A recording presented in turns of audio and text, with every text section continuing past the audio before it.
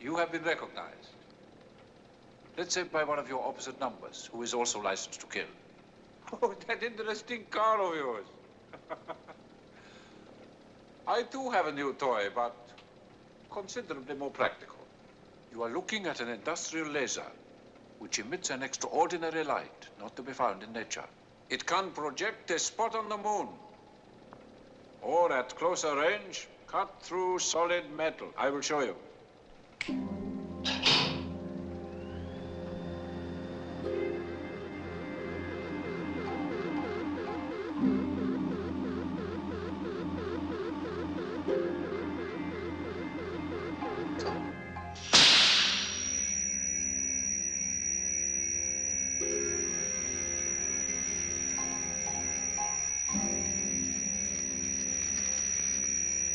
This is gold, Mr. Bond.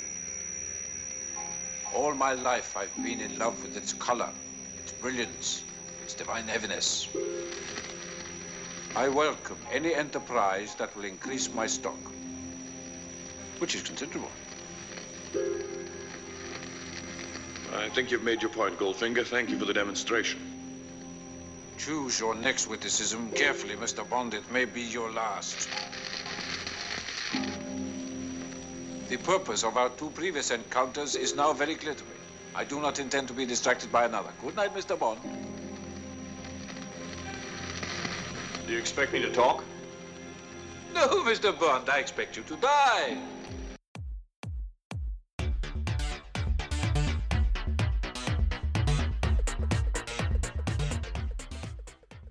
Hey everybody, welcome back to Ginger Flicks. I'm Joey. And I'm Josh. Josh, what movie did we watch this time around?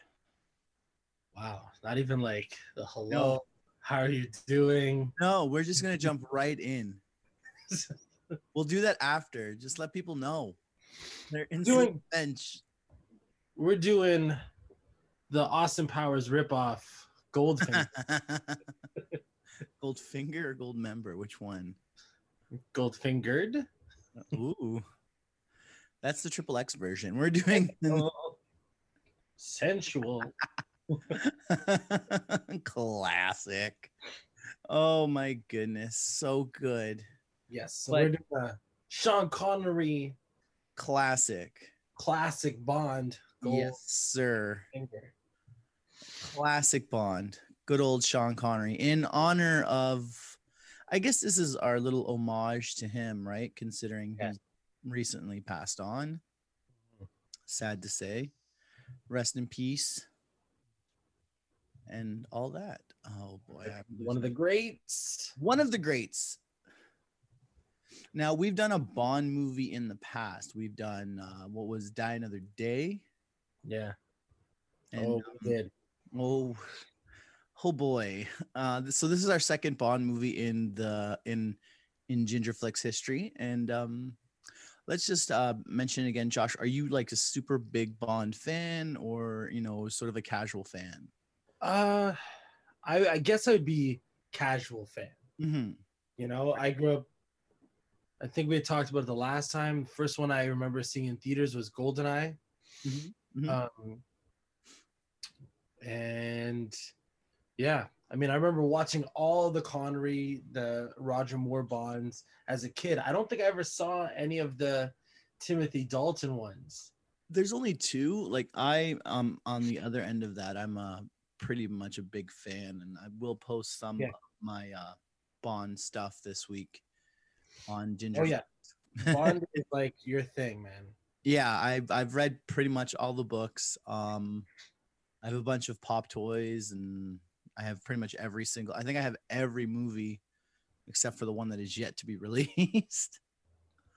But, nerd! Yeah, basically, right? So, yeah. Nerd! Let's not go through your comic collection. Shut up. So yeah, getting full into this, we watched Goldfinger mainly just because this is my favorite of the Sean Connery Bonds. Out of the 6, I believe, that he's done. Yeah, I thought you would have liked Octopussy. Yeah, but that wasn't with Sean Connery though. Sorry, I meant Moonraker.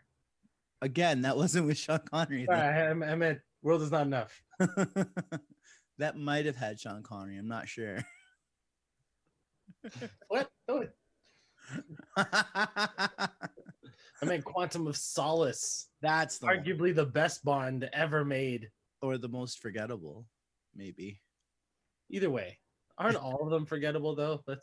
They can be, and they are quite formulaic when you really think about it. They're almost as bad as the Marvel universe. No. That's true. They are. The Marvel universe is way more formulaic than the Bond films. What are they gonna do about it? What are you gonna do? So let's get into Come this. at us, Black Widow.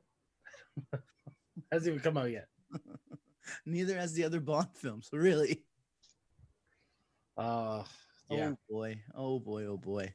So yeah, let's get fully into it. So Josh, what are your thoughts?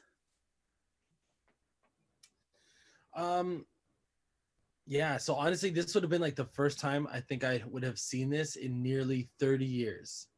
I remember watching it like when I was 7, maybe, having like a Bond marathon.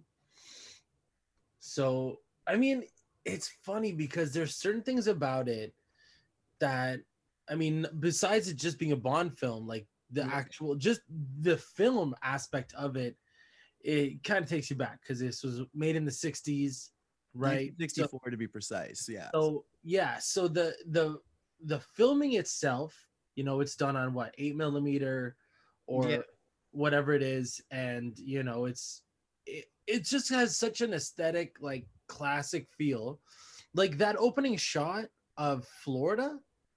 Right. Yeah. You know, it's like, I love that. I don't know, it made me really want to be there, that kind of thing. Well, that's the one thing about, like, I think in any Bond film, they do take a moment to give you that full establishing sort of setup and everything like that, right? Like, especially because they definitely made it a point with these movies to actually go to these locations. Yeah, 100%. Like, I love, and so it's got a very surreal vintage quality about it, which is so good because it is like, it just, this is how long the series has been around. It's been around for like almost 60 years at this point, right? Just over 50, maybe 60 in like another 2 or 3 years. Yeah, that's what I mean. Like almost 60 years this thing has been going, right? Like that's kind of a testament to its, you know, draw factor or whatever. Yeah, I mean, think of it this way though. I mean, in this era in the 60s, there was pretty much a Bond film almost being pumped out annually. Yeah. So like, that's the crazy. No, they would have been like 2 years at least. Well, this is also Connery's third as James Bond. So think about that. I think Dr. No was at most 1962, right? So, and then, you know, From Russia with Love comes out in 63. So there was a Bond film released from 1962 to 1964 annually. Yeah. And that's I mean, so maybe at this time, we don't know what it would have been like in terms of the audience or anything, but what was kind of cool is you watch these kind of movies, you know, and so this would have been his third one, and he's kind of into the character now. He's like his stride. He knows how a character would behave. He knows how Bond, like he's starting to know the character inside and out, you know, and totally. You really feel that. Like he's not. Oh yeah. He just has that gravitas, that charisma. He doesn't look like he's acting or saying, like he's embodying the character in such a way that to this day, every single actor who portrays the role is ultimately going to be compared to him. Right? From, you know, even Lazenby was definitely compared to him and probably would have continued with the role had he not walked away. And then as much as people love Roger Moore, there's always the Moore versus Connery discussion. And it's the same thing where Timothy Dalton, the first one he gets compared to above all of them, is still Sean Connery. Same thing with Pierce, and the same thing with Daniel Craig. And it will be the same with whomever takes up the role Yeah. after Daniel Craig. Like, Well, I think at this point, whoever takes it after Daniel Craig will be compared to him. well, he's it not- doesn't matter. But my point is, it doesn't matter who takes up after the role. It's always they'll always receive comparisons to the original. Yeah, it'll be it's Regardless. like the original and the current. Exactly, right? So Like it's not going to be compared to Pierce Brosnan or Timothy Dalton or Roger Moore. well, no, it always like it's always that flip of the new Bond will always be compared to his predecessor and Sean Connery. Yeah. Right? Yeah, because I mean that's just kind of how it is. It's like the next Superman will be compared to Christopher Reeve and like Henry Cavill, but not Brandon Routh or Dean Cain or anything like that. Same thing with Batman. Michael Keaton. Well, actually, I don't know. It'd be like Michael Keaton, Christian Bale, and Ben Affleck, I think. But I don't think Batman's about a little bit different though. I don't think Batman has that same sort of stout or tout that like say playing Superman or James Bond does. well, At least right now anyways. I think it's just the fact with Batman, you had Michael Keaton. Well, I mean, he's had such variations over the last like even 30 years, between Burton's Batman to Schumacher's Batman to Nolan's Batman to Snyder's Batman, right? There's been a huge jump. Mhm. So it's like obviously we have Robert Pattinson come out, and I think he'll be compared mostly to Christian Bale, not even Ben Affleck, because he's gonna be a different Batman than that.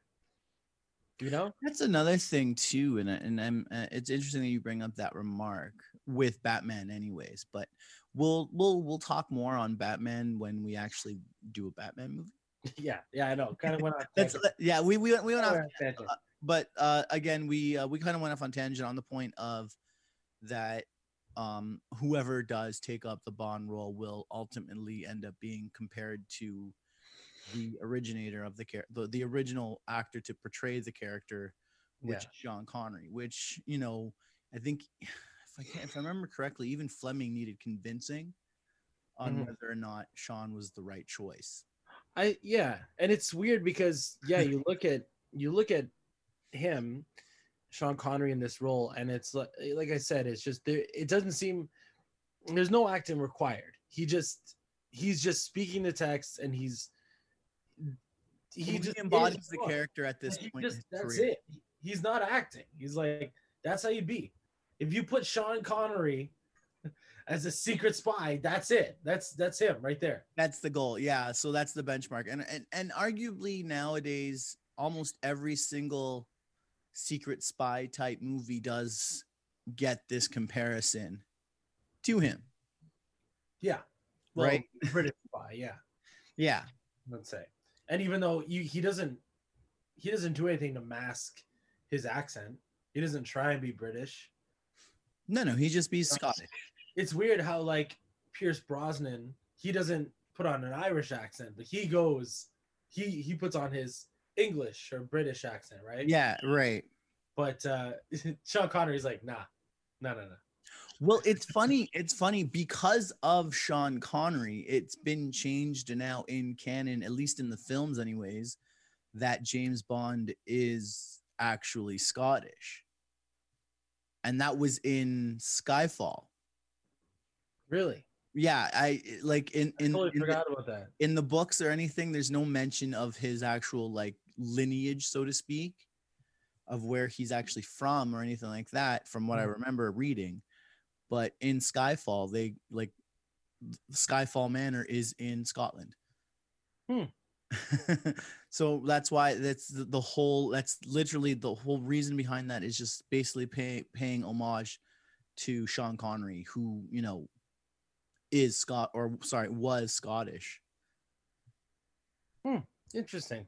Yeah, Yeah, it's pretty I love it. wild when you really think about it. So, anyways, let's get back into this movie after being on this wild tangent of all kinds of other stuff. So, Josh, um, watching this, what did you think going through everything? Because you and I have had a really interesting conversation the last little while, just Mhm. specifically about this movie and certain things that we noticed in the Yeah. performances So, compared. so the biggest one for me was the dynamic between M and Bond. You Right. know, because arguably you don't see this kind of dynamic now. You know, it's like I said, the first one, the one I can recall the most are the Pierce Brosnan Bonds, right? Fair enough. Along with like from my childhood, and then of course the Daniel Craig ones being the most current, and the main M has been Judi Dench, right? And anytime you have a male and a female character, That being said, to your point, um, other than the actor we see playing M in Goldfinger, I think there was only one other actor to play that character before Judi Dench, oh yeah, how, right? how many So times was this guy Gold? Was he M? I think he was in most of them up until Timothy Dalton. Hmm. So he was in all of the Bonds aside from the one they did that competed, the one that's not canon, which is Never Say Never Right. again. But other than that, I think it's been the same actor who has been M throughout. Hmm. Bernard Lee, Okay. right? So So yeah, no, continue. no. So I mean, I was just gonna say it's like, I mean, okay, we just live in a different age now, right? Yeah. But growing up, you always were told respect your elders. Respect your elders. You go to you're in a job, you respect your boss. Like that's it. Like you don't. I mean, unless your boss deliberately disrespects you or something, you Right. just respect your boss. You respect your teachers. You respect your superiors, and like that's just the way it is, right? That's and now sometimes we're kind of in this age where people have to challenge everything, Mm-hmm. and so And especially when you and add just for a the sake of challenging yeah, too. just for the sake of challenging, but also the fact that if you have opposite genders, right? And I don't want to get into whole topic Right. Yeah. trans or anything like that, but just straight up male and female, Bond being the male, M being the female. Mm-hmm. When you had Pierce Brosnan, who arguably at that point was a more experienced Experience. Bond, Yeah. like And much more he established, so to speak. he flirted with M. He he antagonized her sometimes. He went out of his way to rebel against her He was sometimes. borderline insubordinate in a few Oh instances, yeah. right? Even just And verbally. and And then you saw the same thing with Daniel Craig's Bond, who is a younger Bond. mm-hmm. Right. So again, he doesn't know his place, but even still, he's a grown man. It's not like he's a child. Right. Yeah. It's a little, hey, Right. But but he's I get still a what you're grown man, but he's testing, he's pushing her buttons. He's flirting with her at times because that's just kind of a dynamic. Like, first of all, that's Bond's character, saying. but Right. Where they have him flirting with any female in his vicinity, which is yeah, true. but But they're always, I mean, I remember one of my teachers saying in scene study, when there is like straight characters, opposite genders, there's always some sort of sexual attraction or chemistry or motivation in the scene, even if it's not like actual, like, there is probably a part of the female version that could be attracted to Bond. He's younger. is that sort of now changing it up in terms of questioning and sort of getting you to explain that a little bit more. Now, is that just sort of what has been explained to you via just the way most scenes are built? It's At I least designed, so to speak, where there's always that weird underlying possible sexual tension between male and female characters, yeah regardless of relationship or anything like that, yeah for whatever reason in any sort of piece of written work. yeah I think it's Again, I'm trying to recall because it's been so long since I've been Right. Yeah. You haven't been a Well, student for quite a while. but You're- I just recall that conversation being had, that regardless of the actual relationship Right. between two characters, sex or anything like that could be a factor in driving the conversation, right? So that's why. But I mean, obviously, like she's not right. It doesn't even No, matter. she's not. No, it doesn't. But Yeah, that's not even the point. the reason why I bring that up though is because Bond uses different tactics with female M to get a, I don't know, to bend the rules, to get past. It's much more of a different power dynamic between the Oh, two characters 100%. with comparison to Bernard Lee's M. And we say this right off the bat, like from when we were watching it, we were both amazed because again, our main comparison out of what we know now, out of all the Bonds that we've watched and sort of grown up with, Judi Dench has been M for pretty much the majority of us going to the movies and Of our movie going experience. Our movie going experience, right? But because again, Goldfinger was also the first, not Goldfinger, GoldenEye was also the first Bond I saw in theaters, right? Because that's when it came out. I was actually old enough to go. We weren't going to see, like, what was the last Timothy Dalton one in like 89? A View to a no, sorry, License to Kill. Yeah, and I think that was 89, right? I'll double check it. But the point is, neither of us were old enough to go see that one. Yeah, your parents aren't going to take a 4 or 5-year-old to go see a Bond movie at that time. The 10-year-old, sure, 9-year-old, sure. But yeah, and exactly, we noticed that right away. Yeah, you're right, it was 89. Sorry. Yeah, so we noticed that right away in that, there was already the established relationship that Bond wasn't even trying to disrespect him. I think he says one line to test the waters in, and that M just gives him a look, and immediately like he just it starts off with because like M, first thing he says, because it was a whole discussion on how the girl gets killed with paint. And he's like, well, it doesn't matter because this isn't a personal vendetta for you. You're going on a mission. You have a job to do, and that's it. Right. And there's that. It was like right off the bat, it was just, no, you have a job to do and you're going to do it no matter what I'm telling you or what you're trying to say, basically. That was exactly it. And it was all conveyed in that look. Yeah. It was just, don't push my button. Like, there's a couple factors. Number one, like, that's back in the age. I mean, again, it might be different. Hey, we don't know. We're not military. We're not spies. We're not part of any sort of. Regardless, I don't think the cavalier attitude that they have allowed Bond to have in newer iterations of the character would actually fly. Yeah. In that sort of scenario still. Yeah. I mean, it is still technically a military, intelligence operation. Yeah. Just because he is suave and cool. And this is what and now that you mention it, it kind of just shows just the way that Bond has sort of evolved into, like, with Sean Connery's Bond, specifically with this small scene, because we're breaking down just the one scene between him and M. We haven't even gotten through the movie yet. Where it's just so interesting, and the fact that power dynamic is so just different in the sense where he is just sort of like, M is sitting there and he has all control in that entire scene, no matter what. He owns the scene. He owns it.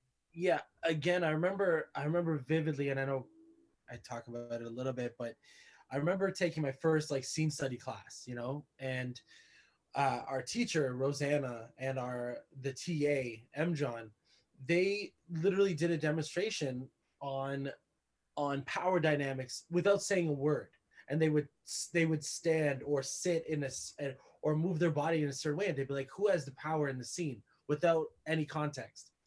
And that's with this one exactly. M is looking at a paper, and Bond is standing like straight, like at attention. and you tell M has all the power, and he's not even trying. His body language, he's just reading his notes, and then that's it. He gives Bond a look. Like there is no ifs, ands, or buts about it. M is the leader. He is in control. He's got power, and Bond isn't even trying to take it away. No, not one bit. And it's just it's amazing because again, like we've gone through this the last little while about this specific thing, and it's amazing to see how much they've changed that. Where you say it is with Pierce Brosnan and Judi Dench. Let's do that one specifically. It's almost like a dance of who's controlling power in the scenes, and it's a back and forth sort of repartee, if you will. I guess it's weird. Yeah, 100%. There is more constantly trying to take the power in the scenes from her, just from how he responds and his body language and how he is. And it's funny because like Judi Dench, she already is a commanding presence as well. Right? Oh yeah. She's not someone you'd want to mess with, but because of the way the Bond character is, they had to write his interactions with a male M versus a female M.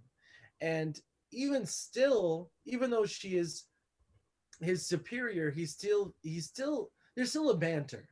But she is always trying to rein him in. Ultimately, she does have the power, but he has more opportunity to take it, which is very strange. Which you wouldn't see usually with, superiors regardless of gender. No, and now, if anything, nowadays, it would almost be the flip, right? The female subordinate would feel cavalier enough to speak to a male superior like that. I don't know about that, but okay. I mean, I'm just saying, like, nowadays, there is more. I mean, because we're in this era of Me Too, we want to see females in power, which is great. Oh, okay, that's what you're trying to say. It's a bit more of it's a bit more of an equality thing in terms of just power dynamic. Yeah, but it would almost be more, I would say, like movie acceptable. That makes more sense. Like I don't mean in the real world. Yeah, I mean. Yeah. Okay. All right. I get what you're saying now. Yeah. I'm just talking about in movies. Like real world, this doesn't matter. Whoever your superior is, male, female, trans, gay, straight. It doesn't matter. You should be showing them respect regardless. That's it. Like I don't understand when people don't get that, because that's every race, gender. Like there's always the young buck trying to trying to wrestle the superior. Oh, but no, it is what it is, right? But in the movies is what I mean. The movies, you will have now the old man, and it'll be the young female that will, like we kind of discussed it in like Men in Black. I get what you're saying. Yeah. Right. Where it's like she knows everything and you have to kind of be like, oh, it's true. Yeah, I get what you're saying. It's the old just having mystical powers without really earning any thing along the line sort of thing. But then unfortunately is what's happening in movies right now, and it's kind of upsetting and kind of weird, and it just but then now we talked about this, you have the new M, which is Ralph Fiennes, and you have and they are, and the power dynamic shifts back to the way it was in the originals. But there is more almost a cavalier attitude because they are closer in age. Possibly. Like maybe the character is supposed to be younger, right? Daniel Craig is 50, Ralph Fiennes is 60. There's 10 years. That's it. Mm-hmm. At that age, if it was like 20 to 30, big difference. 30 to 40, big difference. But 50 to 60, you're close, and it's more like 55 almost to like 60 or right. Whatever. Yeah, they're a lot closer in age. They're like buddies that will go out to a bar and have a drink, even though he's his superior. It's to be like, let's go hang out after, Yeah. Where the old one, this Goldfinger, that M is like in his 60s and this Bond is in his 30s, like clear generation gap. you know? Mm-hmm. Yeah, it's just that I guess it was, I mean, we've gone on this long topic about it, but it was kind of strange and cool to just see uh a superior, like the I don't know, I guess the roles were just so clear, and the way the dialogue was written, it was almost refreshing but very old, you know? Yeah, really old school is what you're trying to say, sort of thing, Yeah. right? Yeah. Yeah, I get that. It's just it was just very different to see it, right? Comparatively to, the way things are now in Bond films. Yeah. Yeah. But moving forward, anything Moving else? forward, I know we have Yeah. hopefully we're, We've gone quite a bit on this topic, but it's sort of interesting to see because you don't really get the chance, or I never really thought about it till you mentioned it, where it is interesting to see how, specifically with this character, right? This character of James Bond, and how they've still shown some way in this world, anyways, in the modern era, show how he still kind of doesn't respect a woman in power in that sense, right? He's a lot more defiant with Judi Dench's M than he would Yeah. be with any other M. It was almost like a very weird parallel, but almost like Michael Scott in The Office with Jan.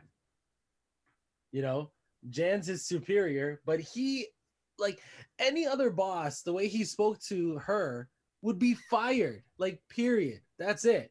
Yeah, any other subordinate with the way he spoke. Yeah. It's sort of the same way. I mean, hell, like, Daniel Craig's Bond sneaks into her house, for God's sake. Yeah. And it's weird because I didn't like her reaction because, again, this is an experienced, because obviously she had to have been some sort of field agent, an experienced intelligence agent in general. She has to have some training up on like that. Yeah. So, and yeah, she gets, snuck up on and surprised, where it should have been, she knew he was there, get out of my house. It's like they went a little further. This was a Casino Royale, right? It was one of the early ones. So yeah, I think it was Casino Royale. So they again are really trying to show that Bond is going above and beyond to take the power from M. But obviously not take the job. When he does it again, I can't remember if it was in his own place or her place in Skyfall. It's a completely opposite reaction. But she's also like, you got to stop doing this. But I think at that point, I guess maybe that's it. At that point, he's done it already. So she's like, knock it off. Yeah, I have to rewatch Skyfall again. I don't remember the exact exchange, but I think that's along the lines of what it was. But yeah, moving on. There was so much we joked about it, but the blatant misogyny in this, just because it's the 60s. Oh my gosh, man talk. Oh man, it was so bad. Oh, I mean, I would say though that's the only one. Like, besides the fact that he's a player or whatever with women. See, I don't know. That doesn't bother me. I've never been a player, like, at all. No, yeah, no. Like, not even close. I'm the exact opposite of that. But the point is, it's like, I had never felt in this movie, because they joke about it on Family Guy, or whatever, Simpsons or anything like that, that he's like so aggressive, Oh, he is. 50 no's and 1 yes means no. yes. Like, I feel like this is the movie that really pushes it, especially that scene with Pussy Galore in the hay. That little fight scene. Oh yeah, okay. Like, he's really pushing for it there. She didn't say no. I don't know. Like, she kicked him. That's true. That's saying no. I'm sorry. Yeah, like, I guess she did that. That's a physical no. That's if you come away with a bruise after making an advance on a woman, that's a no. Yeah. Yeah, you're right on that one. Unless it's only after she says yes, and then that's something you're both into, it's still a no. I mean, But there was like, this is one of the worst ones for it out of the Connery ones for sure. And then the other thing too, and if you go looking at the Roger Moore Bonds, he's actually a lot more physical and aggressive with women. really, Yeah, oh yeah, there's a few ones with Roger Moore where he actually slaps women around. So, but but is yeah, that like? No, I got nothing. yeah, you got nothing. I got Just nothing. leave it alone. It's not for fun if that's what you're asking. Yeah, He's That, like, trying to role get play. information, but even then, Connery didn't do it that way. yeah. So I mean, yeah, it was. Yeah, I guess he was kind of aggressive in this one for sure. Kind of. Yeah. What Yeah. gets me, and so they don't convey this in the film, but in the novel, Pussy Galore is a lesbian, which is why all of her pilots are women and all this stuff, right? And it's just it's kind of disturbing, at least to someone of a modern sensibility, what Ian Fleming's thoughts of homosexuality and lesbians were. It's really upsetting. Oh, no. He basically, essentially, he's written Pussy Galore in to say that all lesbians need is the affections of a man and they'll go back to being straight, is basically what he says in the book. And it kind of, and if you don't know the character is a lesbian, right, in the movie, you don't think about it. But the fact that, I know that, and I kind of told you this, kind of makes their whole exchange in general that more upsetting and kind of disturbing when you think about it. Right? Because realistically, that whole moment where they, have sex in the barn is the whole reason as to why she comes back, and she calls Felix to save the day. If she doesn't do that, Bond essentially does nothing in this film, because he goes from being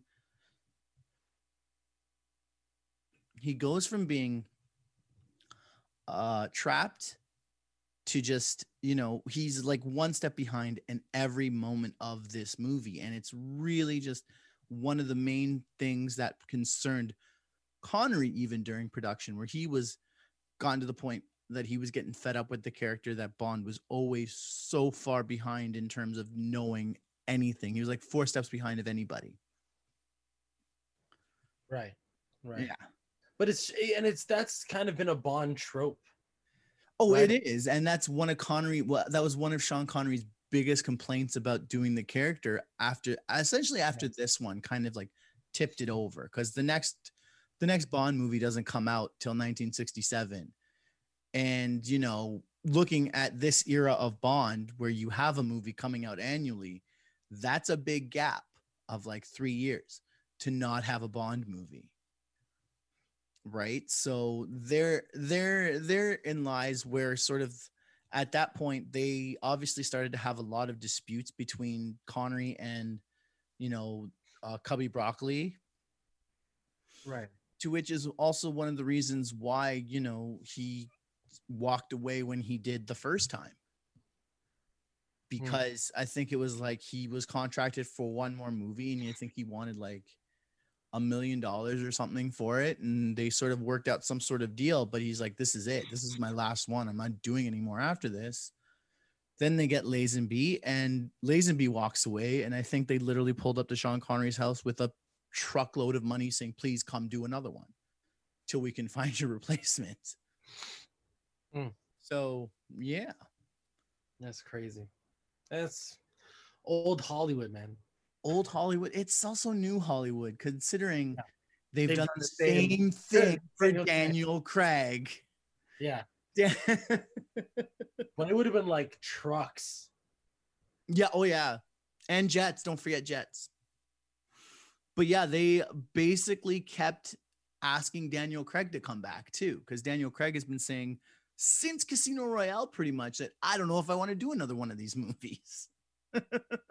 Right? It's Yeah. just like, especially now, the way they make Bonds now compared to what they did in the 60s.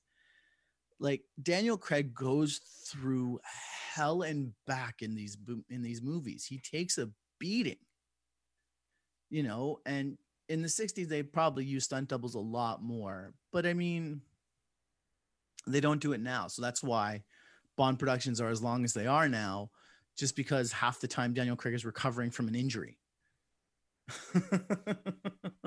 Yeah. Yeah. I mean, yeah, with these Bond films. Well, I mean, it's just, it's like, I think it's because I think it's arguably because of Die Another Day. Right? Die Another Day was so heavy on the CGI and the green screen and the less practical effects. Like, what is Bond? What's his fight? Like, his fencing match in Die Another Yeah. Day? Yeah, Like, that's it, right? Yeah. And it's clearly someone else. Like for a bunch of it, like when he does that good chunk of it. Yeah. like that's not Yeah. Pierce Brosnan. Sorry. That's But- that's a lot of Roger Moore ones too. So So I mean, after that, they were like, no, we got to ground him. We got to make it real. We got to make it, and that well, was right that's after that's Batman see, Begins see the was- Daniel Craig versions of these movies are in direct response to the Austin Powers movies and the Bourne movies, yeah, right? the Bourne movies for sure, because same thing. It's like, okay, Bourne's doing this, we got to do this. And it's funny because Bond movies in general are so reactive in that sense, because then, in the 70s, you have that with Moonraker, where Star Wars is a big deal. And then they just said, hey, we're going to do Moonraker, which if you read the book, nobody goes to space. It's a very simple one of those dynamic of this guy's rocket, and it's got like some sort of nuclear power, and he's going to try and take over the world with the rocket sort of deal. It's very basic. right. So Moonraker, the movie comes out, and they're like, hey, let's actually put Bond in space. So that's what they did there. It was an attempt and a direct response of, going some way and connecting with Star Wars. Funny enough, if you look in the background, if you're watching the video, I'm surrounded by Star Wars things. But that being said, it's amazing how much they've actually reacted to certain things. And the Bond universe, in terms of the way the stories and the films sort of ebb and flow, because they'll do this with the Bonds, in the sense that Sean Connery was a little bit more gritty, a little bit more of a tough guy sort of thing. Then you move it to Roger Moore, who's a little bit more of a suave, sort of debonair, used his charm a lot more. And then to Timothy Dalton, where again, you go back to that sort of tough guy, gritty sort of character. And then you get it again with the whole thing of your, with Pierce Brosnan being suave and gritty and all that instead of gritty. And then you get it back with Daniel Craig. Yeah, man. That's that's pretty solid. See, Yeah. it's so weird because again, I never watched Moonraker. I didn't watch well, I didn't watch the T-Doll ones, but There's only two. it's weird how like Bond was a trendsetter in the spy game, but then he has to catch up in plots, Yeah. or then or they have to follow trends Mhm. in terms of plot. It's very strange to see that, when you get to that point. Well, it's a franchise Character that's been franchise. around. It's a franchise that's been around for 5+ decades now. And the thing is they've hit these moments where they have to react to what's popular in the world. Yeah. Right. But at the same time, like any spy movie or spy stories, like they're all good. Like there's probably a million of them that are similar. And they all owe their existence to the Bond franchise, if you But I think mean, about it. I would honestly be even curious because, like, I don't know if MI6 is a real thing.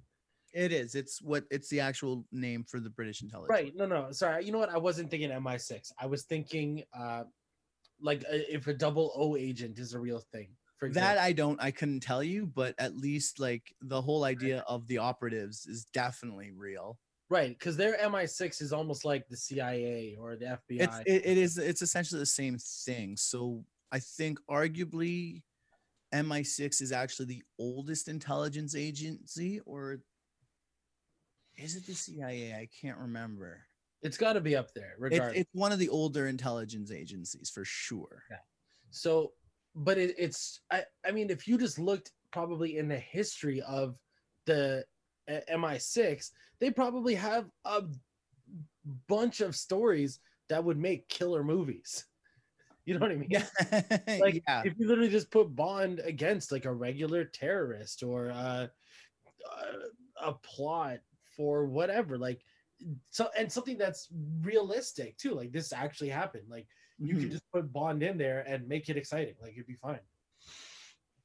Instead of saying, okay, let's go to the moon, or let's have a satellite that shoots lasers or sun rays and have everything done in the Arctic. Like you don't need to do that, because that's silly.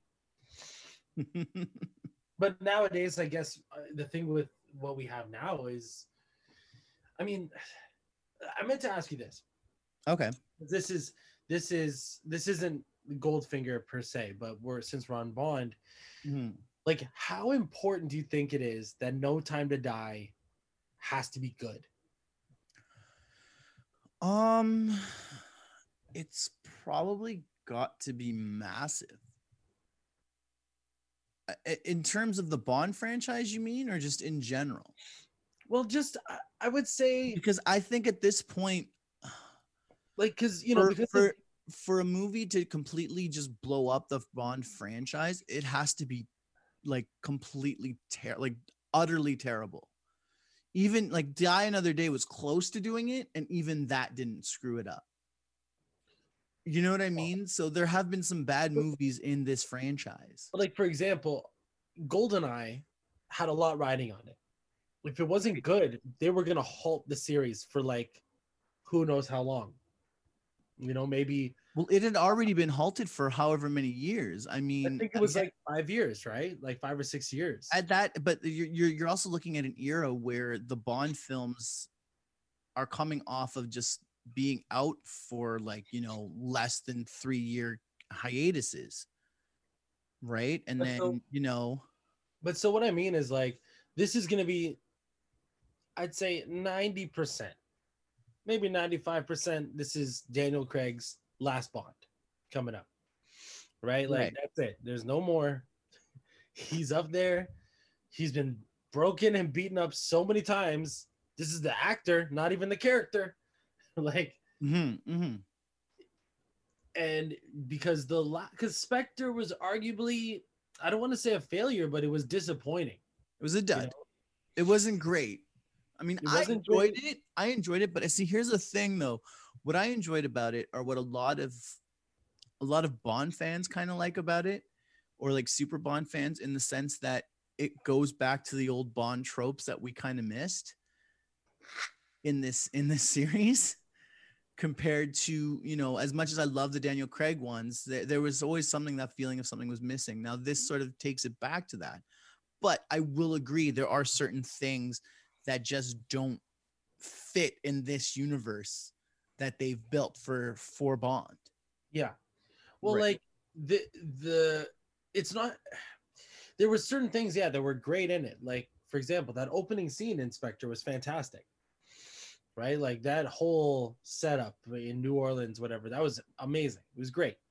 But the movie itself, the plot, the execution had so much potential, and it kind of fell flat. Yeah, I think part of it is due to the fact of just the way almost Christoph Waltz's Blofeld kind of fell flat, and it just didn't work as well as we'd hoped. Because I think I said this to you too, where we were, audience were expecting, something to be as sinister and villainous as his villain in Inglourious Bastards, but Blofeld wasn't as sinister for whatever reason. It just didn't work as well, and it could have been just writing or just the way things went, right? Yeah. So I guess I think, I mean, because this is going to be Daniel Craig's last Bond, but because of everything that's happened in the world, I feel like kind of needs to be good, Oh yeah, but again, so like with this Bond franchise, it really doesn't matter in the end of the day because it is so successful over the last 50 years, right? There's one thing I actually wanted to mention that we didn't talk about yet, and it's that scene of where Bond is tied to that laser, tied on the table to that laser in Goldfinger. Oh my god. Yep. There's so I don't know if you know, but when they actually shot that scene, right, there was a guy under the table with like an acetylene cutting torch, cutting into this steel table as Sean Connery is laying there. So essentially that look of fear and concern, let's say, on his face is solely based on the fact that, there is a cutting torch that close to his area, so to speak. So there's that whole scene where he finally, where they have that whole exchange and he's like, can you afford to take the chance of my predecessor knowing as much as I know, type of thing, right? I mean, we could do the whole scene and it'd be fun, but we won't. And it's just where Goldfinger talks to his team, looks back at Bond on the table, talks to his team again, looks back at Bond. And that whole scene takes like, a minute, that exchange alone. And the music is going, and it's like you see the close-up on Connery's eyes, just the so nonchalant, just sort of, yeah, whatever sort of thing between Goldfinger and his team. And the guy under the table, hopefully he can hear when someone says, hey, stop. And this cut, this flame just inching closer and closer towards Sean Connery's groin. It's such real suspense, because if you know it's real, which essentially it is when you think about it, they're in the middle of it's a pretty dangerous and messed up situation. Yeah, that's when it was really like adds to the drama of that scene. So it's like, wow, he's a really good actor. No, his nuts are about to be burned off. They're about to just let loose. Yeah, that's crazy. When they made works, right? It works so well too, but it works because it's real. Yeah. No, the flame is not coming from the top, it's coming from underneath the table. So the guy that's rocking that torch cannot see what the hell he's doing. He just has been told to follow a straight line. Yeah. Yeah, like that's literally all it was. And oh my gosh. I mean, yeah, that was it. And the thing is, that scene alone too is like a staple of the Bond franchise. Yeah. I mean, The Simpsons have parodied so much now. I think they parodied twice at least. But I think The Simpsons did it at least twice. Yeah. Like Itchy and Scratchy, they did it with Scorpio, Do you expect me to talk Scorpio? No, I expect you to die and have a cheap funeral. Anyways, guys, after that little tangent that we've gone on and little bits about Goldfinger, it's now come to the time in the program where we give it a rating out of 5 ginger snaps. So Josh, what do you rate 1964's Goldfinger? I will go, I'm debating. I'll go I think a 4. Okay. I think a 4. I think it's, just for Connery's acting and his performance alone is great. I liked the plot between for Goldfinger. I liked his plot wasn't super megalomaniac kind of thing, but it was smart with the whole trying to, make money. Like it was an old school villain, and I think it was just done well. I enjoyed it. It goes by fast, and it's got classic scenes, between that Bond moment, between the whole woman covered in gold paint, like it all works. It's iconic throughout the entire franchise, sort of thing. It's like the benchmark. But there are certain things that I'm like, that didn't age well, man talk, stuff like that. Man talk. Yeah. There's a handful of things that just don't age well in this movie. I'm gonna go with the 4.5, mainly because of my love for the franchise, my love for this specific movie, considering it's the first one that got me on this journey that is Bond fandom. Right, it's the first one I've ever seen, like since I was a kid. There's a lot of nostalgia factor there for me, anyways. There's the fact, like, and then on top of that, like critique wise, again, it's around the same reasons why I love it. I think Connery's performance as this is amazing. He plays it so well. I do really like the way that Goldfinger just is so menacing for a guy whose dialogue is completely dubbed over. Right. And even Oddjob with his hat.